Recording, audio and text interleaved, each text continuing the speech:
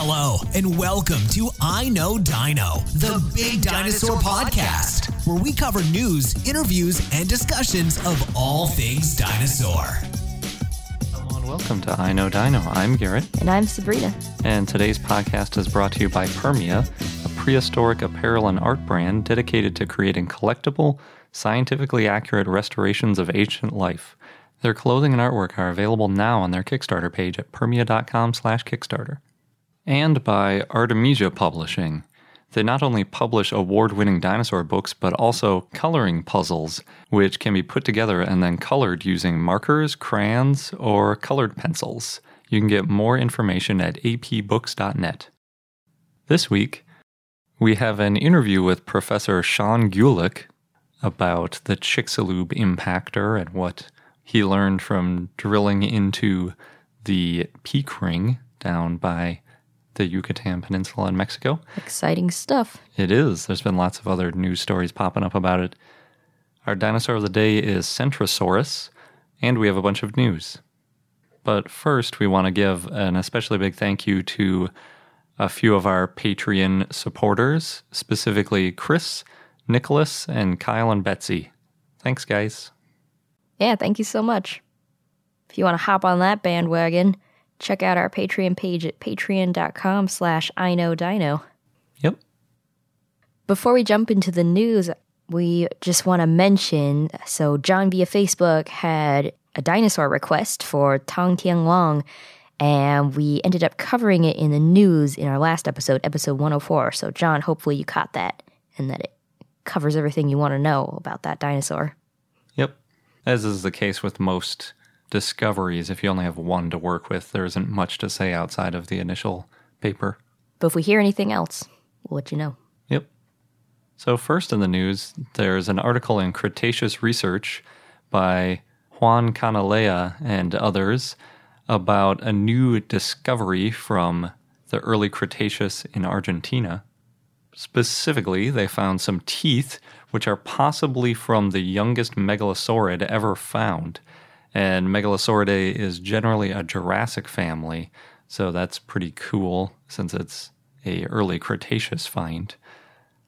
They believe it was medium to large relative to other megalosaurids, and it would also be the first megalosaurid ever found in South America, let alone the youngest in the world. But it's only known from teeth, so it's not the best. That's interesting since megalosaurids tend to be the wastebasket taxon. Well, they used to be. They're not so much anymore. Yeah. But yeah, they do have kind of unique teeth, so... Okay. They were pretty confident in their assertion. They were a little bit less confident in some partial vertebrae and tibia that they found, but they think those are a belosaurid, which is a dinosaur we covered before, Abel's lizard. Yep. And they also found several more teeth that were from different theropods, but they weren't unique enough to assign to a particular group. So they just said they're theropod teeth.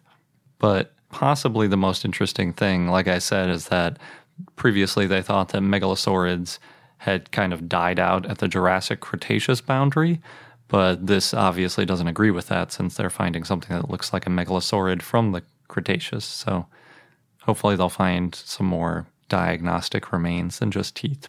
It's not the first dinosaur found where it's just the teeth that was found. That's true. There are a lot of those. Apparently teeth are pretty easy to find. People are always finding those megalodon teeth all over the place, but not so much the rest of the skeleton. That one's a little different too because they're more like cartilage. But anyway.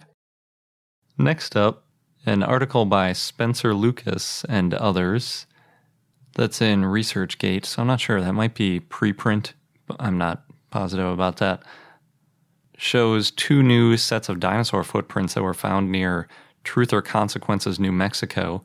And Truth or Consequences is that funny city that was named after a game show in kind of central New Mexico.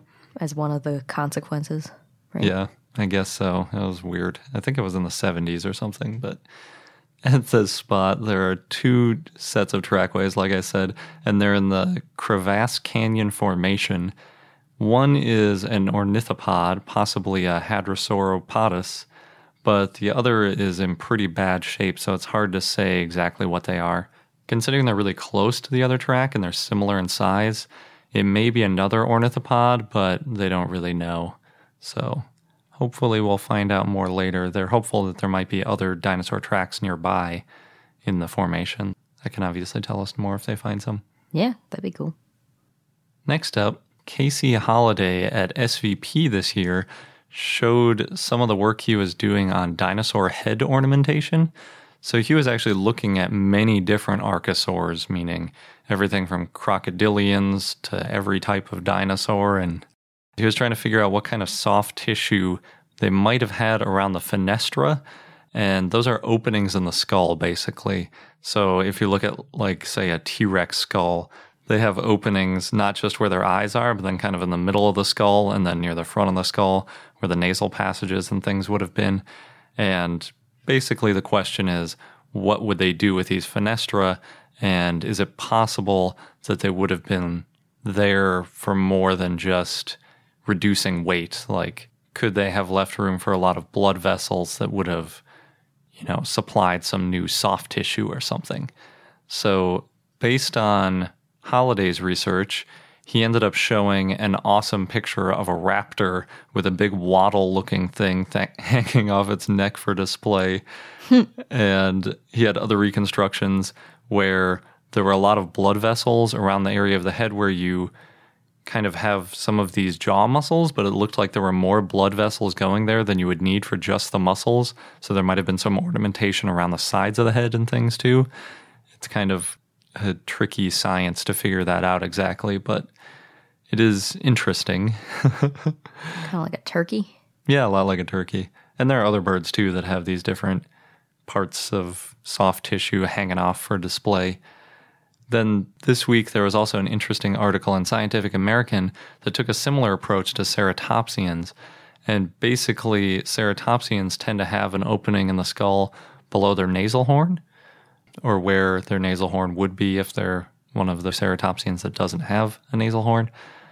And the hole is larger than would be necessary just for breathing. So it's not like you could explain it all just by simple nasal passages that you would imagine for airflow. So one possibility is that the area was full of soft tissue and that blood vessels were there to supply some sort of large ornamentation. And interestingly, they go on to say that they may have been inflatable, quote-unquote, nose balloons. What? Yeah. So there are some earlier theories about the potential for air sacs in the skull. And if you have this air sac combined with a display structure at the front of a head, you end up with a nose balloon, basically. That's crazy. It kind of makes sense that it would be inflatable, because if it was permanently on display there, it looks like it would really get in the way of eating, because this opening is pretty close to the mouth, so you wouldn't necessarily want stuff hanging there all the time, but maybe you could inflate it and then show off when you want to and then pull it back in. It's pretty funny. Very theoretical, though. It's hard with soft tissue, since none of it fossilizes, you never really know for sure. For some reason, when I think nose balloons, I think of clown noses. Yeah. It's not too dissimilar. They probably would have been red, I'm guessing, if it's for display and, it's filling up with blood and stuff. Clown dinosaurs. Yeah. There's a new national natural landmark called the West Bijou Site, and it's about 30 miles outside of Denver and comprises 7,613 acres, or about 12 square miles or 31 square kilometers. So it's decently sized, but pretty small for like a national park or something. According to the Smithsonian, it has a 1.18-inch thick band of rock at the Cretaceous-Paleogene boundary, which is also known as when dinosaurs went extinct. And it's also the 599th national landmark, so yeah. I wonder how many of those are dinosaur related. I don't know. I'll let you figure that out for a fun fact. Okay. Go through all 599 of them. Oh, that might take a while. Yeah, I can think of one other one, Dinosaur National Monument. Unless that doesn't count as a national landmark. I'm not sure. Yeah, I'm not sure either. And last in the scientific-y news, there's a new article on ResearchGate by Stephen Jasinsk and Robert Sullivan that looks into the validity of Stegosaurus novomexicanum. And you probably remember that some scientists have suggested that Stegosaurus should be a junior synonym for Pachycephalosaurus, which is that dome-headed one that is often depicted butting heads, since Stegosaurus is smaller and had certain head ornamentation that makes it look more like a juvenile. And on top of that, Stegosaurus novomexicanum is often considered too similar to Stegosaurus validum to be its own species. So it's a question of whether Stegosaurus gets its own genus, and then also of whether Stegosaurus novomexicanum gets its own species. So there are two groups coming after them. Well, after analyzing several specimens, these researchers determined that the type specimen of Stegosaurus novomexicanum is in fact a subadult, but it is a subadult of a species that is distinguishable from other Pachycephalosaurids. So this is partly because Stegosaurus novomexicanum finds come from a relatively small area, so they're kind of geographically isolated from some of the other Pachycephalosaurids. And then although the specimens have some features that look like juveniles of other Pachycephalosaurs, like they have a smaller extension of bone from the skull, they also have some typical adult features, like that extension of the bone from the skull is in the shape that is characteristic of adults in other species of Pachycephalosaurids. So when they added up all these details, they decided it's probably different enough to warrant its own species, even though it does have some similarities. And it probably just means that the type specimen is a juvenile. On top of that, they added at the end that Stegosaurus novomexicanum is more gracile than Stegosaurus validum, which is basically a way to say that it's thinner and possibly quicker. It's kind of more, it's got a more slim build. So even as an adult, it didn't look as robust. So it might have been its own species because of that as well. It's interesting how there's a debate that Stegosaurus might just be a junior synonym for Pachycephalosaurus, but then within that, it's no, there are at least two species. Yep. It all depends on how many different characteristics you consider necessary to warrant your own species, where you draw that line. This is just one more in the camp of splitting rather than lumping. Yep. So next, thanks to Rob from Facebook who shared his art with us and alerted us to Draw Dinovember. We've heard of Dinovember and we've talked about that before, but I hadn't heard about the drawing part of it before. So basically, people draw lots of dinosaurs, which is amazing. And Rob is a cartoonist who makes nature comics about 4 to 5 times per week, and this month his focus is on dinosaur cartoons. So his site, if you want to check it out, is underdonecomics.com. And so far, as of this recording anyway, he's created 12 dinosaur cartoons. He's got some hilarious comics. I especially enjoy his time traveler one of Doc Brown, Back to the Future. So my favorite, well, he's got a few with Doc Brown. He doesn't say it's Doc Brown, he just calls him the time traveler. But my favorite is the one with the sauropod wearing an exoskeleton costume. And Doc says, "Great Scott, they have exoskeletons." And then the caption is, "The time traveler didn't realize it was Halloween in the Mesozoic." So you can see all of Rob's comics again on his website at underdonecomics.com, as well as his Instagram and Facebook. Both are Underdone Comics, and we'll post a link so you can see for yourself. Nice. Yeah. Thanks, Rob. Next, according to Earth Archives, speaking of art, paleontology needs paleo art, which is not surprising. So paleo art shapes how we see dinosaurs and the prehistoric world. And according to this article, before 1830, there was almost no paleo art available to the public. Scientists shared images, but only with each other. Then English geologist Henry de la Becche created Duria Antiquor, a more ancient Dorset, in 1830, and it's a watercolor that depicts prehistoric animals in water. And he based the painting on marine and flying reptile bones that had been found in Dorset. And he sold prints of his work and then donated the money he earned to Mary Anning, so that she could continue her work. So about 30 years later, Benjamin Waterhouse Hawkins created the Crystal Palace dinosaurs. And then in the early 1900s, paleoart became more mainstream with artists like Heinrich Harder and Charles Knight. And they laid the groundwork for how dinosaurs were portrayed in movies like The Lost World and King Kong. Then in the 1970s, people started thinking of dinosaurs as warm-blooded and active, and Bob Bacher, Eli Kish, and Gregory S. Paul created representations of dinosaurs like velociraptors and Deinonychus, and this was all part of the dinosaur renaissance. And this led to Jurassic Park. And now with the internet, paleoart is much more abundant, and dinosaurs are depicted in colorful, new, exciting ways. However, scientists and news organizations are limited sometimes in how they can use this art, since rights may be unclear, or sometimes you're just not allowed to use them. Though we have found a lot of good art on Wikimedia Commons. And actually, one of the artists who goes by Funk Monk recently wrote a post on why he got into this, or how he got into this. And he said it's basically because there was a lack of art. And then because it's on Wikimedia, he often finds his artwork just popping up random places, like on posters or even in museums. That'd be kind of fun. Yeah. So this article, though, it's about Studio 252 million years ago, which is a platform created by scientists, artists, and technologists, and they allow science and science writers or communicators to browse through images and use them.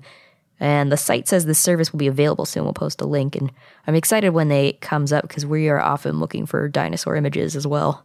Yeah, it's useful when you're doing blog posts and stuff rather than just having a bunch of text to have a nice picture to go with it. Exactly.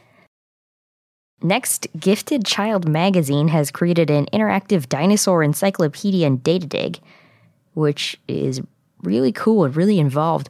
So Steve Walsh worked with many people to create what's called the Dinosaur Encyclopedia, and he is inspired by movies such as the original King Kong and dinosaur books.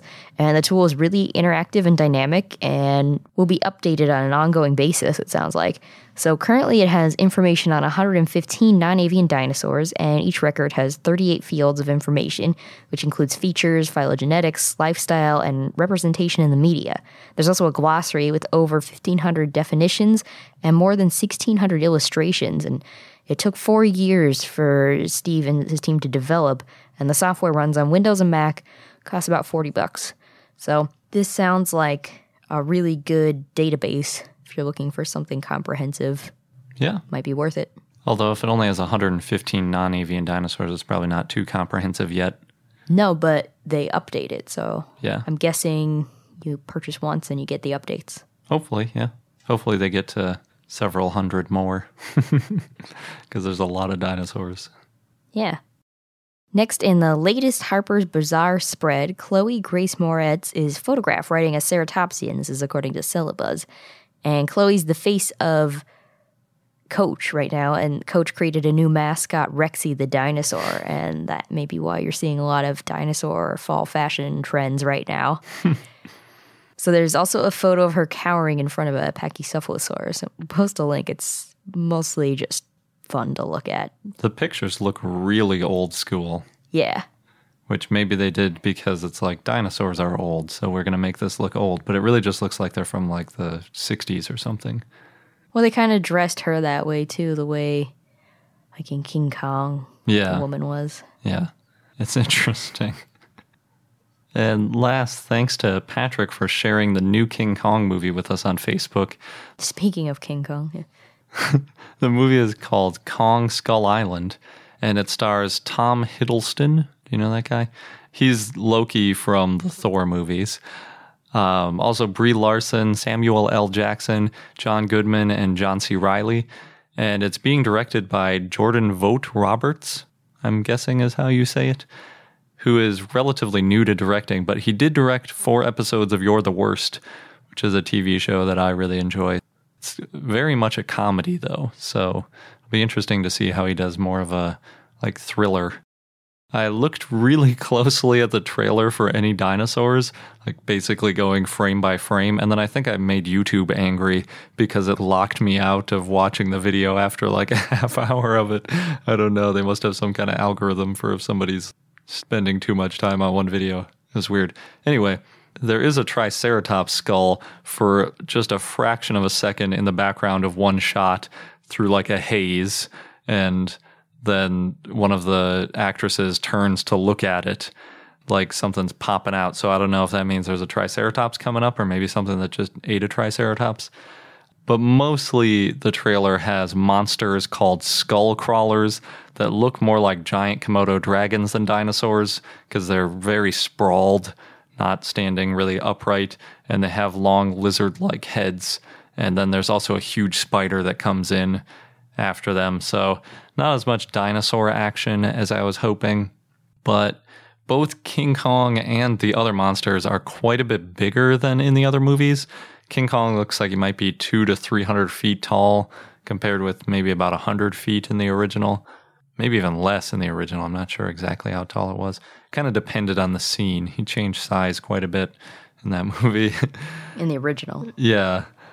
And this new movie, Kong Skull Island, is all done shooting now, and it's scheduled to be released on March 10th of 2017. One place I was reading about it, they said they made King Kong so much bigger in this movie because Godzilla vs. Kong is apparently coming out in 2020, and since Godzilla is so much bigger than King Kong, they had to make King Kong bigger so that they could battle more. Laying the groundwork. Yeah, exactly. And Godzilla 2 is also scheduled to come out in 2019. There was that first Godzilla movie that came out about 2 years ago. There's one that came out last month, I think. Another Japan. Godzilla movie? Mm-hmm. Oh, man. And they had a VR thing to go with it. Jeez, that's a lot of Godzilla. There's been like 4 Godzilla remakes in like the last 20 years. It's a lot of Godzilla. Yeah. Before we get into our interview with Dr. Sean Gulick, we have a brief word from our new sponsor, Artemisia Publishing. And we got to meet Jeff from Artemisia Publishing at SVP this year, and I was really happy to see those coloring puzzles. Yeah, they had a different one on display while people would put them together, and then at the end, you could put them together and they'd switch them out once they were all completed. Yeah, so we bought the Giganotosaurus one. It's an 8x10, 100-piece puzzle, and my plan, as soon as we have some free time, is to do a time-lapse video or putting together the puzzle and then coloring it in. Yeah, it's really cool looking. We got kind of the first one that they produced, and then they made some slightly larger ones later with Chasmosaurus and Spinosaurus that also look really cool. And I believe, so everyone was taking turns putting together the puzzle and coloring it in at SVP, and then I think that copy ended up going up for auction. Auction. Yeah, I think it did. And in addition to the coloring pencils, they also have a coloring book called A Dynasty of Dinosaurs, and that's where the pictures where these coloring images came from. They also have the Dinosaur Learning Activity book. Yeah, and that's got all sorts of different puzzles and games and things in it, which looks like a lot of fun, especially for kids. And they're both award-winning books. They've each won the New Mexico-Arizona Book Awards for children's activity books. Really cool. And the Dinosaur Learning Activity book, in particular, it's a bestseller. They've sold over 6,000 copies already, so you should definitely check it out. These are, at the very least, some very good illustrations. Oh yeah, they're really cool looking. And if you want more information or if you'd like to order any of the books, you can go to apbooks.net, and we'll post a link to where you can get the 2 new puzzles in our show notes because it's a longer URL that would be hard to remember. And now on to our interview with Dr. Sean Gulick. Dr. Sean Gulick is a research professor at the University of Texas, Austin. He and his team just finished evaluating the core samples that they took from the Chicxulub peak ring that was created by the enormous dinosaur-killing impactor, and we're really excited to talk to him about all the details. All right. I know you've been doing a lot of interviews. I've seen a lot of things popping up on my Google alerts and things about your work. Yeah, no, it's been really, it's been busy. I'm glad to see all the excitement. Yeah. So what led you to drill into the peak ring instead of some other part of the crater? Yeah, it's a great question. So, yeah, you could choose to, if you only could drill one place in the Chicxulub impact crater, you could envision you might drill in, say, the center of the crater and try to hit the melt sheet that lies in the center, or you could drill in the trough around the edge of the crater that would have sort of the thickest section of material that infilled the crater afterwards. Mm-hmm. But we actually chose to drill a landform, the peak ring, which is like a ring of mountains around the center of the crater, because there have been no samples ever collected from a peak ring of an impact, in part because Chicxulub is the only large impact crater on Earth with a clear peak ring that hasn't been eroded away. And so the next nearest place that you could say, figure out what a peak ring is made of or how they're formed would be to go to the moon. Yeah. Obvious target would be to drill into the peak ring. And you could get some of the other things on the way. So we could still get the sediments that bury the peak ring and learn about how life came back and the impact. We could get whatever the material that mantles the peak ring that we can see in our geophysical data. And of course, we would get significant amount of the upper part of the rocks that make up a peak ring. Great. Yeah, I was kind of surprised when I saw that the Chicxulub crater was the only one that had a peak ring, but I guess it makes sense since it's supposed to be like a 1 in 2 million or 1 in 2 billion year size asteroid or something, some huge size for an impact. And since it was pretty recent, yeah. Yeah, we should actually get one of that size every 100 million years. Oh, really? Yeah, but the problem with the Earth record is that 71% of our planet are oceans. And beneath those oceans are oceanic plates, which whenever by plate tectonics they are up against a continent, they're going to lose the fight and they're going to subduct and be destroyed. So ocean basins are never older than about 200 million years. So we have a very incomplete record for much of the Earth. And so thus right now, we only know 3 very large impacts on Earth, Chicxulub, which is 66 million years, and then Sudbury in Canada and Vredefort in South Africa, which are both around 2 billion years old. Oh, okay. So they're eroded and well below a depth that you would ever see their peak rings. And Chicxulub is perfectly preserved. That's awesome.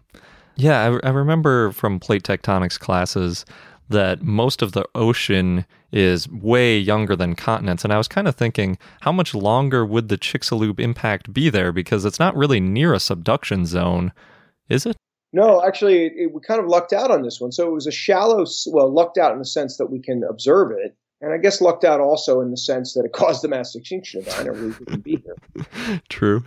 But at the time, the Yucatan Peninsula was a shallow sea. It was a carbonate platform. So think of a bunch of limestone ramp off into the ocean, if you will. Mm-hmm. So one side of the crater might have been 2 kilometers of water depth, and the other side of the crater might have been really shallow, like, say, 100 meters of water depth. And after the impact basically created the crater, then it was sort of a basin that was, if you will, a bowl-shaped thing with this peak ring in the middle that was probably on average about 1 kilometer deep, but had a big hole to the north where there was no rim. So it was open to the ocean. Mm-hmm.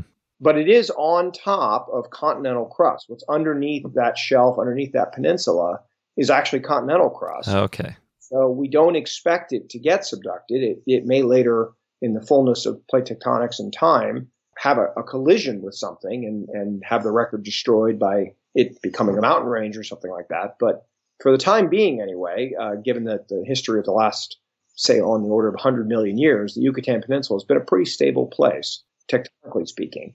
And so a good one for preserving this record of this event. Cool. How far east do you have to go before you get to the edge of the continental shelf? Oh, from the impact crater itself? Yeah. Yeah, it actually goes quite a bit farther out. It's tens of kilometers farther, depends on which direction you go. It's almost 50 kilometers in some directions before you get to the edge of the shelf. It's quite a wide continental shelf. In fact, the pier there is at the port of Progreso, and it's the longest pier in the world.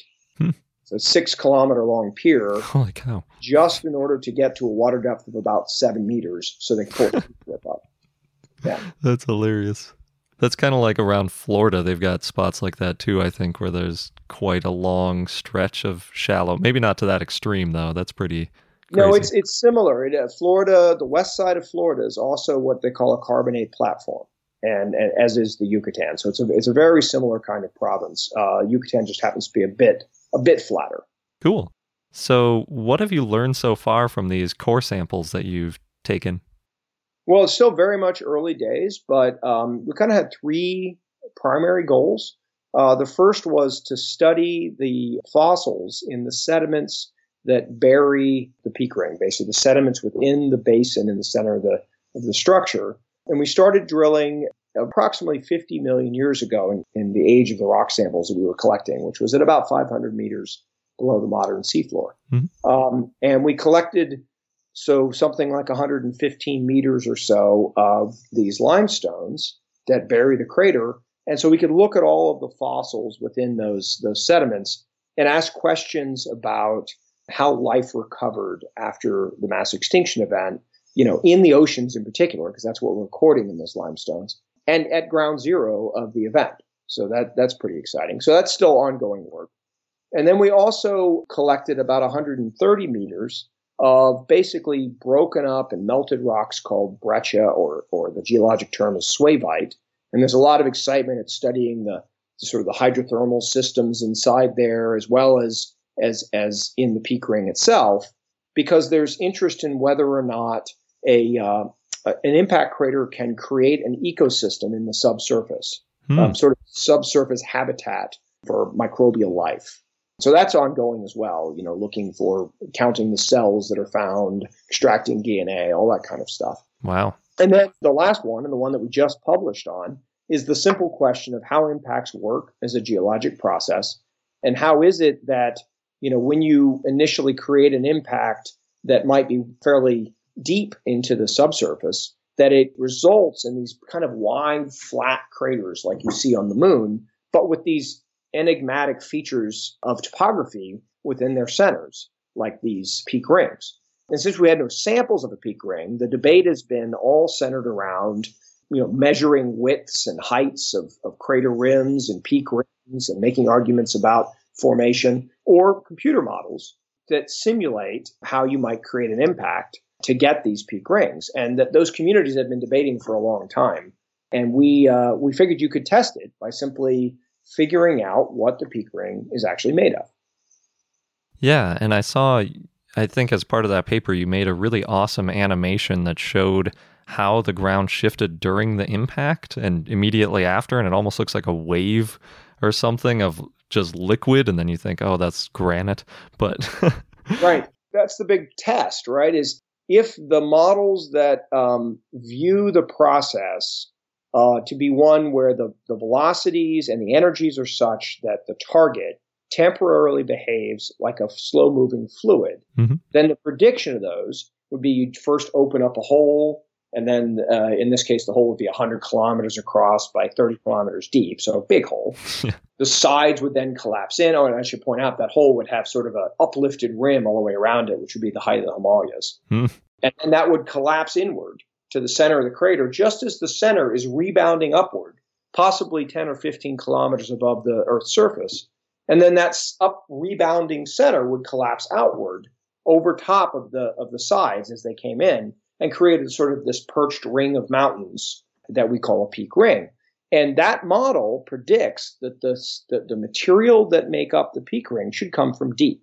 And indeed, when we drilled it, we found granite that was probably from as deep as 10 kilometers. Wow. So 6 miles down. So it was sort of a real win for one end member of the way of thinking about how impacts work, which is these ones that view them as a dynamic collapse process, where things are moving again, sort of like this slow-moving fluid that allows all of that I just described to happen in just a few minutes. Yeah, that's really fascinating. And watching that picture, I couldn't help but just keep wondering, when is this going to solidify? Because you've got a little section highlighted where you drilled, and it's like, how is that going to line up in a way that makes any sense while everything's just moving crazily?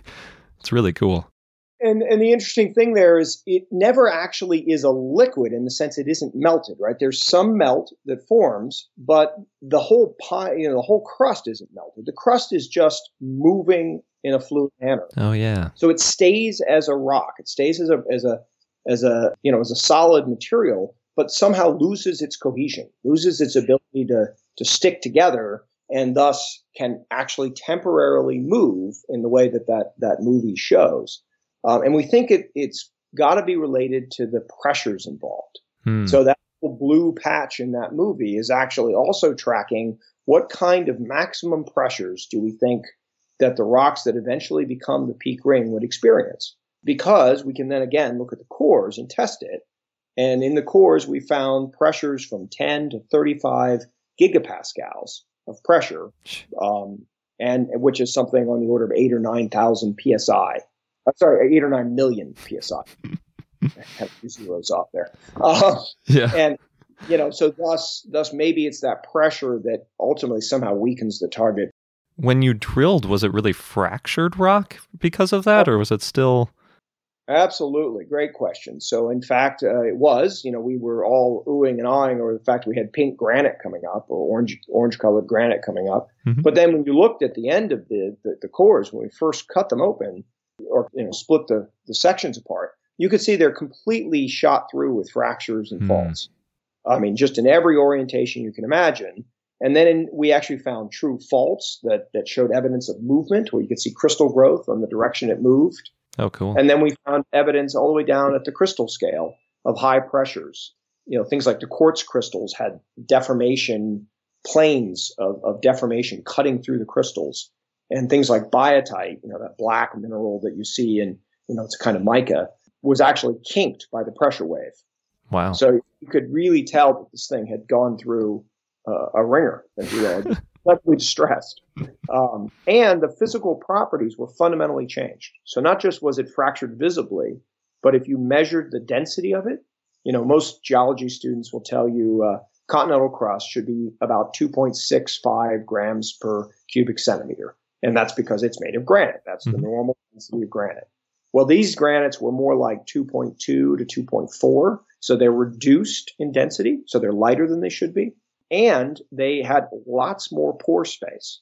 So instead of it being maybe 1 or 2% maximum pores relative to the amount of rock in a given sample, these were something like 10% or higher pores relative to the rock. So somehow it opened up pore space. It opened up holes, if you will, in between the grains within the granite by this process of shock and fracturing and movement. Yeah. Well, from that video, you could almost imagine it being like making whipped cream or something that's folding in, extra air while you're sloshing it all around and cracking it apart. That's an interesting analog. I kind of like that. Yeah, I mean, and it's a really important observation, because when we think about several things, when we think about how planetary surfaces evolve, places other than Earth that are not protected by an atmosphere, we can envision if you have 4 billion or 4.5 billion years of bombardments by impacts, that you're going to overall affect the crust of the target. We know that the impacts are bringing things up from deep, so it's kind of recycling the crust a lot. Mm-hmm. And also you're lowering the density and expanding the porosity and fundamentally damaging the surface. And so this fits from recent results of a gravity mission to the moon called GRAIL, where they argued that the entire lunar crust was maybe 8% porosity on average, which everybody thought, that's amazing. Well, I think, it's pretty clear that it's impacts to blame for that kind of observation. Yeah. There's some kind of Swiss cheese analogy there that is escaping me. Well, and the other side that I guess got people excited is if you're making a whole lot of pore space, if you're making, in the subsurface, and then you're flushing it with hot fluids because the melt sheet's right next door, and it's a, very hot, vibrant, vigorously, probably flushed place in the wake of an impact, that you now have created an interesting habitat in the subsurface for life. Because all life really needs is a place to live. It needs some fluids, and it needs a chemical exchange. And so there's a lot of interesting chemistry likely moving through these rocks. And so we can envision impacts are therefore potentially a really good habitat for life to live in the wake of an impact. That's really interesting to me, because I always thought of the impact site as kind of like the ultimate sterilization process. But I guess if it doesn't all melt, it doesn't necessarily all get super hot, or would it just be hot but temporarily, and then with the ocean water and everything, microbes could rush back in? Yeah, I think that's right. I think it would be hot, and it would actually stay hot for quite a long time. But there are microbes that, as long as it's not too hot, right, there are microbes that can live at fairly high temperatures that live in, say, mid-ocean ridge kind of settings that are quite hot. We call them extremophiles, things that love extreme conditions. But we know they exist. And we have, hydrothermal minerals we saw in these cores. So we know these hydrothermal systems were flushing through. And so now the work to do is to seek to extract some DNA out of the cores and do cell counts. And there's some precedent to this. I don't know if you know, but the Chesapeake Bay has a large impact crater beneath it called the Chesapeake Bay Impact Crater. It's about 85 kilometers across, about 35 million years old.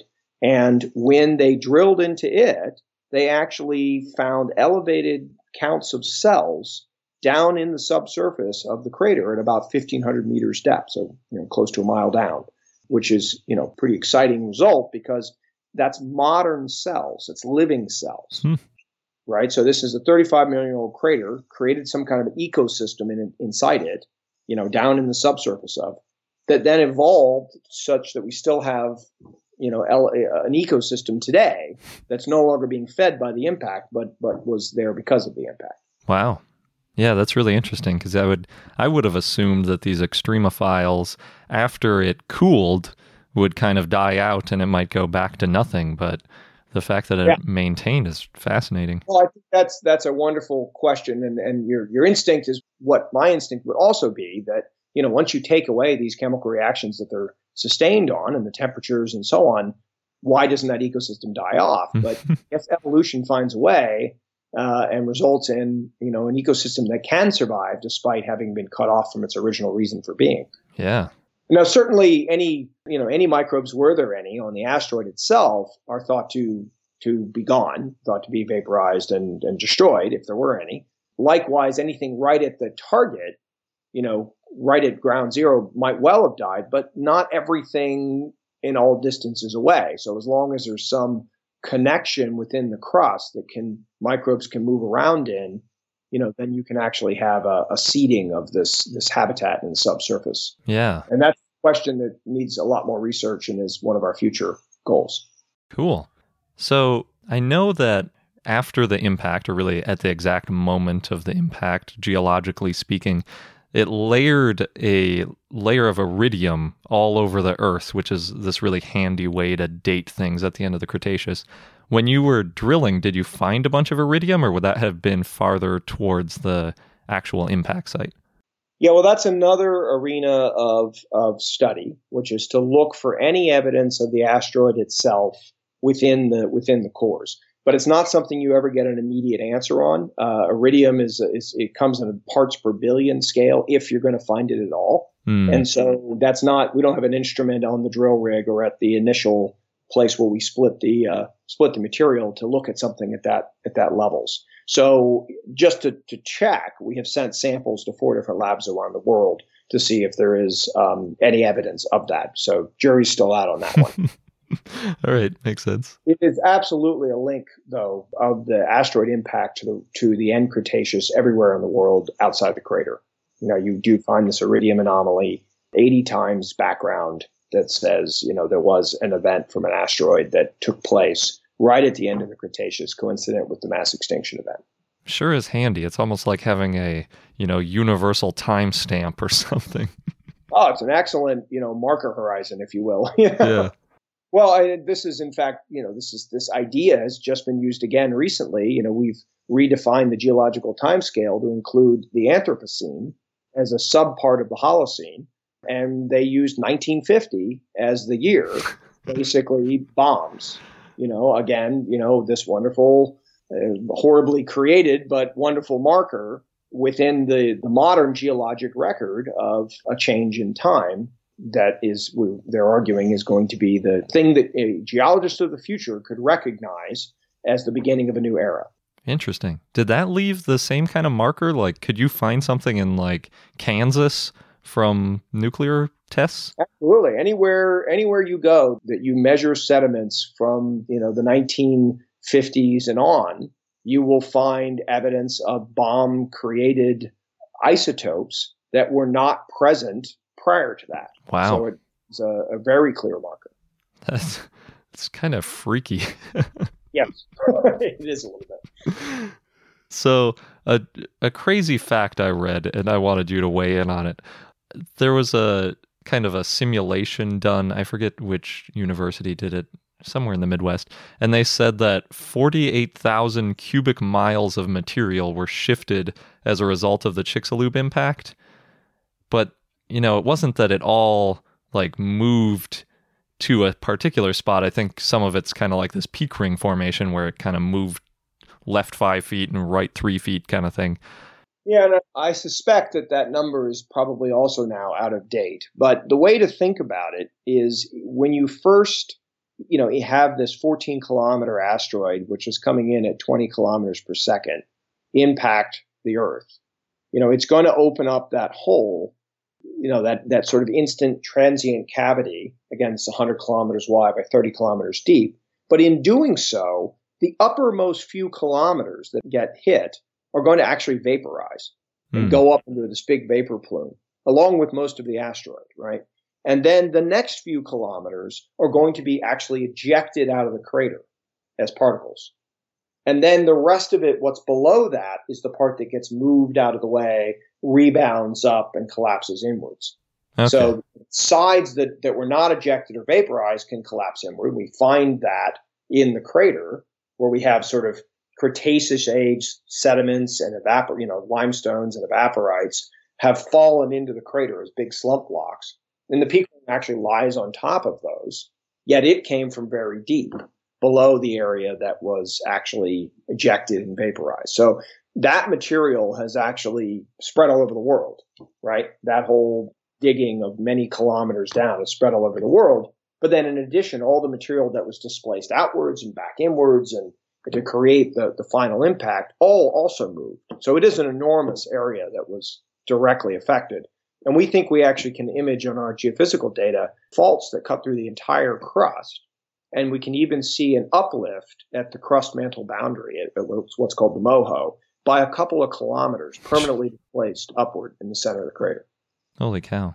Yeah, and that's interesting that it went up, too. It's that rebound process. Yeah. Right?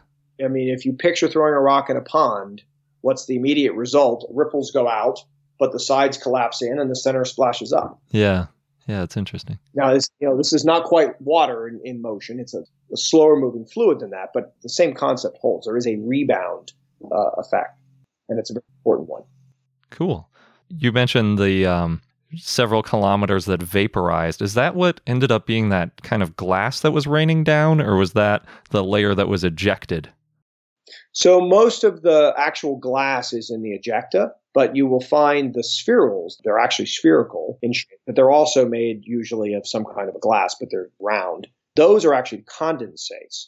So those are actually the vapor plume that then condenses back as a spheral, as a ball, and it rains down. So we have actually glass in both the ejected tektites and in which are, materials that have traveled through the air as a semi-solid, versus things that went up as a vapor, condensed, and rained back down. Okay. So those microtektite things are ejecta, and then the raining ones are a different category? Yeah, condensates is the way to think of them. They're the things that condense from the vapor plume, and you often hear things like spherules, which are these little glass balls, if you will. Cool. And there's a terrible muddying of these terms that happen. So you always have to be a little bit careful when people use those terms because they cross the boundary between them quite often in their use.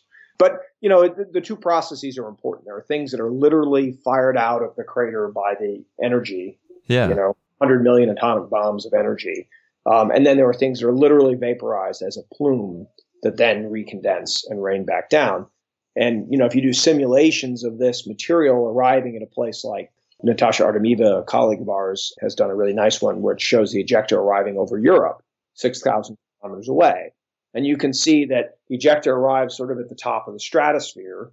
And then the heavier stuff, like the spherules, are raining down fairly early, very quickly, within hours, causing a heating event, causing friction in the atmosphere that will set off wildfires and things like that and heat up the surface of the Earth. And that's one of the kill mechanisms. But then all the finer stuff, the dust, and in this case, we might have had sulfate that became a sulfate aerosol. It would be up in that finer stuff. It's what would then impede photosynthesis and ultimately likely pretty much crash the food chain. Yeah, that's that nuclear winter thing, right? Right, and it's unclear how long it would last in this case. There's estimates months to years. Wow. How far was there stuff raining on the entire Earth, like these glass things? Did that make it all the way around to what's on the opposite side? I guess Russia? I don't know what's over there. Oh, India, right? Well, yeah, India wasn't there at the time, but oh, that's true. That was still moving north. Tectonics, right.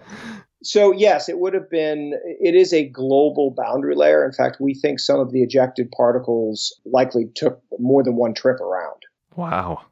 So there's nowhere that didn't have material raining down from the sky or blocking the atmosphere above everywhere on the planet. Now, they have been, depending, and this is again a research topic, depending on the angle of the hit, you can actually vary the amount of ejecta in different directions, and that may actually be important. But because we don't have a perfectly preserved surface, from 66 million years ago everywhere, we can't do like you would say on the moon or Venus, where you can actually see the spray of the ejecta, use it to backtrack the direction of the impact. We don't have that. So we're trying to attack that question in other ways. Yeah. So with it raining and obviously the condensation process producing a lot of heat and then lighting things on fire, do you think the whole Earth would have been engulfed in flame? That's a good question. I mean, the debate is scattered wildfires versus worldwide wildfires. And there is soot that has been found in many boundary sections at the end of the Cretaceous. I think the debate went back to sort of scattered for a while, and maybe it's now moving back again to closer to worldwide wildfires. But it's very dependent on the interactions of the ejected material and the vapor plume with the atmosphere. And so there's a lot of specific debates about that. And that also leads to these questions of how hot the surface got for how long. So was it a pizza oven for hours? Was it a toaster oven for tens of minutes? These are differences in how efficiently it killed large land animals, for instance. Yeah. The interesting thing to me with that, too, is when there are these depictions, like I think the Natural History Channel did one not too long ago, where they showed basically the whole Earth looking like Venus or something, just like engulfed in this big fire mess. I can't imagine anything surviving that. So it seems like it would have to be a little bit less severe than pizza oven for hours kind of mentality, because how would you even have anything left? Yeah, and I think that's an interesting point to make, that you can't have that go on for too long, or you don't have the 25% that did survive. And there is an observation that everything large died, both in the oceans and on land. But that actually, everything larger than about 25 kilograms went extinct. But that may well be simply because of the food needs, not necessarily because of these initial, effects like the firestorm. So there's debate still on this. And the other big debate on the kill mechanisms is we know it's uneven.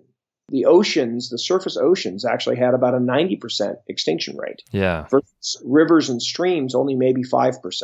Oh, really? I didn't know it was that low. That's weird. Yeah, it's a really big difference depending on the ecosystem involved. And it may be a big difference. The carrion eaters may have done better than the primary, predators. I mean, we don't know enough of the details. What we do know is that large things went extinct, and in places where we have very large numbers and can do statistics, like looking at the foraminifera, the zooplankton that live in the ocean, these things, all the larger ones of those went extinct too, and only the smaller ones made it through. And in fact, only 4 species of forams made it. And all modern forams evolved from those 4, which is a phenomenal concept to think about. Yeah, that's really interesting. Because I had this simplistic view of like, well, the big things died because they couldn't hide or something, or the ones that were in burrows at the time happened to survive. But if you start putting plankton into that theory... Yeah, you can kind of extend it down. The zooplankton eat, the phytoplankton, or some of them do. And the phytoplankton had about a 90% extinction rate. So maybe it is just the food chain that matters in that case. But it's interesting that there is some connection to body size. There's also a connection to simplicity of the organisms. The more complicated ones that lived at the end of Cretaceous largely went out, and maybe the ones that were more generalists made it. But these are all things that we really want to look at and understand a whole lot better. why did the things that survive, and then ultimately become the breeding stock, if you will, that caused evolution of all the modern organisms. Yeah, man, that's awesome. I hope you find all the answers. Well, we're going to keep working. More papers to come this year, I hope. Great. I've read really conflicting things about the size of the wave. What do you think about that? The tsunami. Yeah. Yeah, so we have a large pile of broken and melted stuff up on top of the peak ring. So we are now investigating that. But, certainly it seems like it's at least that high. And that fits models that, we looked at hundreds of meter high tsunami. How high precisely is still going to get modeled.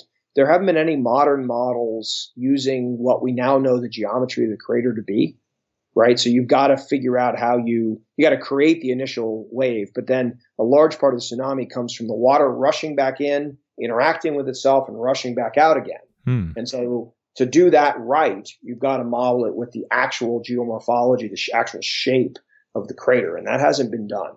That's, again, one of our upcoming tasks for the science party to work on. Interesting. Is there anything you want to share with the audience where they can check out your work? I think, if you guys are going to share that movie for them to take a look at, I think that's a pretty exciting one to get a grasp of the processes involved. And also there's going to be 2 documentaries coming up in the spring. Oh, great. On both BBC and on Nova. So there'll be a chance to have a much longer discussion via those media.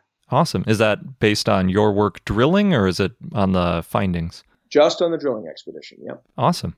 Well, I'll look forward to it. Thank you very much for speaking with me. It was a fascinating discussion. Absolutely. My pleasure. Thanks very much. Thanks again, Sean, for taking the time to talk to us. It's really awesome that we're learning more about that impactor and how exactly the geology went down with the craziest impact that we have good data on. Yeah, it's really exciting. Yeah. Before we get into the dinosaur of the day, we have another word from our sponsor, Permia.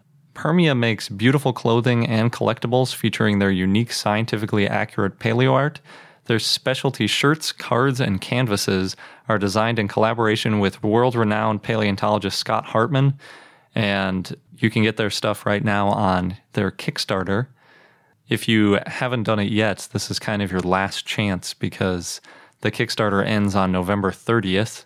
And they've already reached their initial goal, so now they've got some cool stretch goals. If you back them now, they'll make some additional dinosaurs. Yeah, if they reach different levels, they have a few cool dinosaurs that you might be able to get. Yeah, some of the options listed include Parasaurolophus and Anzu, I like Anzu. And I think they're doing it by a vote based on people that back them. Yeah, they're going to send out a survey. Yep. So if you want to get your vote counted, you have to show your support. And we previously mentioned that their dinosaurs and other recreations are based on real-life animals, and we found out what exactly those animals are. The Amargasaurus, which we were thinking might have been a giraffe largely because of its shape, is actually a leopard gecko. At least that's the print that it's based on. The Bambiraptor is a vermilion flycatcher, which I think is a type of bird, if I remember from their pictures. The Ceratosaurus is a caiman lizard. Oh. Yeah, that's a pretty cool one. That is. The Dimetrodon is a red-eyed crocodile skink. That's a crazy name. Yes. The Styracosaurus is the eastern collared lizard. And the Tylosaurus is the blue-spotted tree monitor, which I think is the one we mentioned before. That one might be the coolest color pattern. It's like this bright blue with black spots. I really like their Tylosaurus a lot. Even just based on the names of what they based it on, you can tell how vibrant it is and colorful. Yeah, a lot of the names have colors in them, like the red-eyed crocodile skink. That's just fun to say. So as a reminder, they sell 3D skeletal effect cards, which are kind of a 3D print skeleton with a printed image above it so you can feel the skeleton. They have super soft t-shirts, which have the recreation of a dinosaur on the front and a skeleton on the back. And then they also have the awesome 24 by 36 inch paleoscape canvases that show animals in natural habitats, and it's all very stylized in this vectorized, cool kind of artistic rendering. So if you're interested in any of those things, make sure that you get in on this Kickstarter before it ends on November 30th. Yeah, so visit their Kickstarter page at permia.com/Kickstarter. And now on to our dinosaur of the day, Centrosaurus, which was a request from Cole via Patreon, so thanks, Cole. The name means pointed lizard, and it got its name from having small hornlets on its frills, not from the nasal horns, which were found later. It was a ceratopsian that lived in the late Cretaceous in Canada and has been found in the Dinosaur Park Formation. Lawrence Lamb found Centrosaurus along the Red Deer River in Alberta, Canada. Then later Centrosaurus bone beds were found in Dinosaur Provincial Park. Some have thousands of individuals of all ages. And Centrosaurus was described in 1904. It's possible that there's so many of these individuals because they died while trying to cross a flooded river. Bone beds may have also be from a watering hole that disappeared in a drought. Centrosaurus may have the largest known dinosaur bone bed. There's one near Hilda, Alberta, that has thousands and is known as the Hilda Megabone Bed. There are Styracosaurus on top of the Centrosaurus remains, so some people think Styracosaurus displaced Centrosaurus in the area. No Centrosaurus fossils have been found outside of southern Alberta. The type species is Centrosaurus apertus, and Centrosaurus was part of a naming controversy in 1915 with Kentrosaurus, which is a stegosaurid, and Kentrosaurus got alternative names, but it ended up not mattering because they're spelled differently. Centrosaurus is with a C, and Kentrosaurus is with a K, and also, as you can tell, they're pronounced differently. Yep. Yep. But if you're reading it, it's not as obvious. That's true. One species, Centrosaurus brickmani, was reassigned to Coronosaurus in 2012. It wasn't named until 2005, but then renamed in 2012. Centrosaurus probably traveled in large herds, and it was about 20 feet or 6 meters long. It had stocky limbs and a single large horn on its nose that curved forwards or backwards depending on the specimen you're looking at. It had two big hornlets that hook forwards over its frill and a pair of small horns over its eyes, and it had a long frill with large fenestra and small hornlets along the edges. As it aged, its ornamentation decreased, which is interesting. Yeah. And Centrosaurus frills were too thin to be used for defense, so they probably used them for display or species recognition. It also had jaws that could shear through tough plants. It was an herbivore. Centrosaurus is part of the Centrosaurinae subfamily, which are large horned dinosaurs in North America with large nasal horns and brow horns. And this includes Pachyrhinosaurus, Avaceratops, Albertoceratops, and a few others. Cool. And our fun fact of the day, we touched on back in our episode when we covered Stegosaurus as the dinosaur of the day, but we didn't go quite all the way into the etymology. So the term thagomizer originated in a Far Side cartoon by Gary Larson, and in this 1982 comic, there's a picture of a caveman kind of standing in front of a class with a stick pointing to the back half of a Stegosaurus, and specifically he's got a little stick right at the spikes coming out of the tail, and then the subtitle says, "Now this end is called the thagomizer, after the late Thag Simmons," which I think is supposed to imply that Thag Simmons was killed by this thagomizer. And yeah, so it's obviously a pretty ingenious name. Thagomizer sounds really cool. And according to New Scientist, the term was picked up by the paleontology community after the paleontologist Ken Carpenter gave a presentation at SVP in 1993 about stegosaur tails, where he described it as a thagomizer and gave reference to this Far Side cartoon. So Very nice. It's one of those examples of art and science kind of feeding off each other. And I love that this word thagomizer came from a cartoon and it's now used by like the Smithsonian and natural history museums and things as like a legitimate scientific term. And that wraps up this episode of I Know Dino. Thanks for listening. If you would like to support us, join our growing community, visit our Patreon page at patreon.com/iknowdino. Thanks again, and until next time. Thank you for listening to I Know Dino. If you have any questions or comments about dinosaurs, we'd like to hear from you at plesiosaur@iknowdino.com. And for more information on dinosaurs, go to iknowdino.com or follow us on Google, Facebook, Tumblr, or Twitter at I Know Dino.